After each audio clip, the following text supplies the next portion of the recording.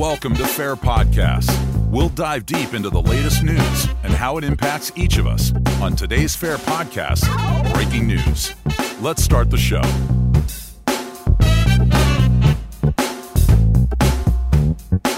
An illegal alien cop killer screams out in court he wishes he had killed more of those blanks. I'm Joe Gomez with Fair. Joining us with reaction is Marianne Mendoza, the mother of Mesa's Police Sergeant Brandon Mendoza, who was killed by an illegal alien drunk driver.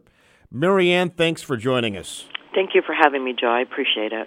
In the middle of this murder trial, Marianne, Enrique Bracamontes, the self-confessed killer of two Sacramento sheriff's deputies, screams out, "I wish I had killed more of those mother blanks. I will break out soon, and I will kill more.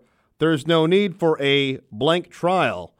Marianne is an angel mom who lost her son to an illegal alien. What do you think of that? First of all, I can't even imagine what these officers, wives were going through and experiencing hearing this.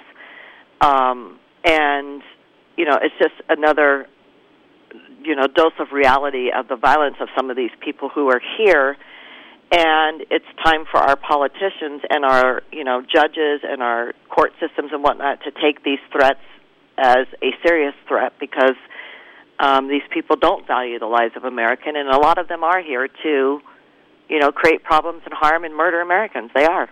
Now, Bracamontes could face a death penalty, but his lawyers are claiming that he's insane. Well, he said himself he doesn't want a trial. I mean, what do you think should happen? Well, and for his attorneys to try and enter a plea of not guilty by insanity, because they say that it's unlikely their client will receive a fair trial due to the anti-immigrant sentiment encouraged by President Trump.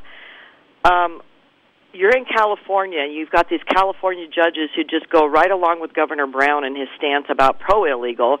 That would be the safest place, I would think, to have a trial. So I just think his attorney's argument is just, falling on deaf ears. But he's not insane. He knows exactly what he's saying. He knows exactly what he's doing. And he's predicted the future, what he will do if he's out in public again in America. Right, he said he would kill more police officers, more sheriff's deputies. As the mother of a fallen police officer, I'm sure your heart probably goes out to the parents of those deputies killed as well. For him to scream something like that out in court, isn't that just kind of twisting the blade? It's nothing to them, what is happening to American citizens and law enforcement officers. And I really feel personally that a lot of what our American elected officials are doing, they're giving power to these people and making them think that they have a right to be doing what they're doing and fighting the American people and fighting our law enforcement officers, especially in the environment of California when you have a governor saying, federal immigration laws don't apply here. They are, when you peel away the layers of the onion, they are the core of this problem. And I don't think giving these people this platform to stand on, that they have a right to be here and have politicians backing them up, is how we're ever going to solve these types of problems that are happening here. And for those of our listeners who don't know the story of what happened to Sergeant Mendoza, I know it's a very emotional story for you, but just quickly, could you just kind of tell us what happened to Brandon and why it is that you're part of AVIAC and kind of fighting this fight?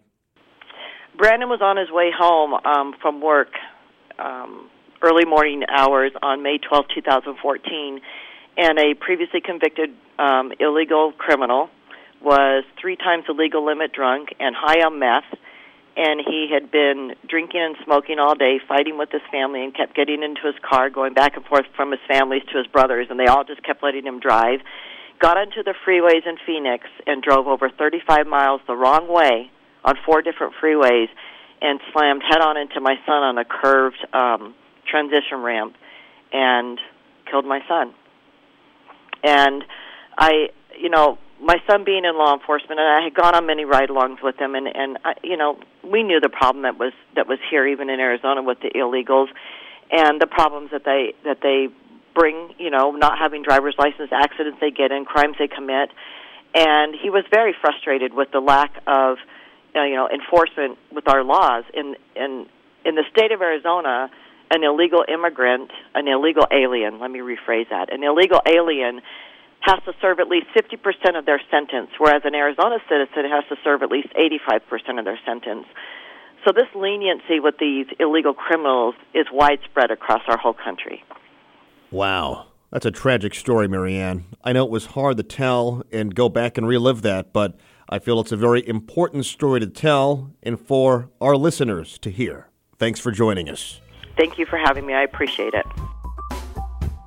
That's all for this episode of FAIR Podcasts. Be sure to click the subscribe button and head over to fairus.org to contact us through email or Twitter at Fair Immigration to keep you up to date on the latest immigration update and reports. That's fairus.org.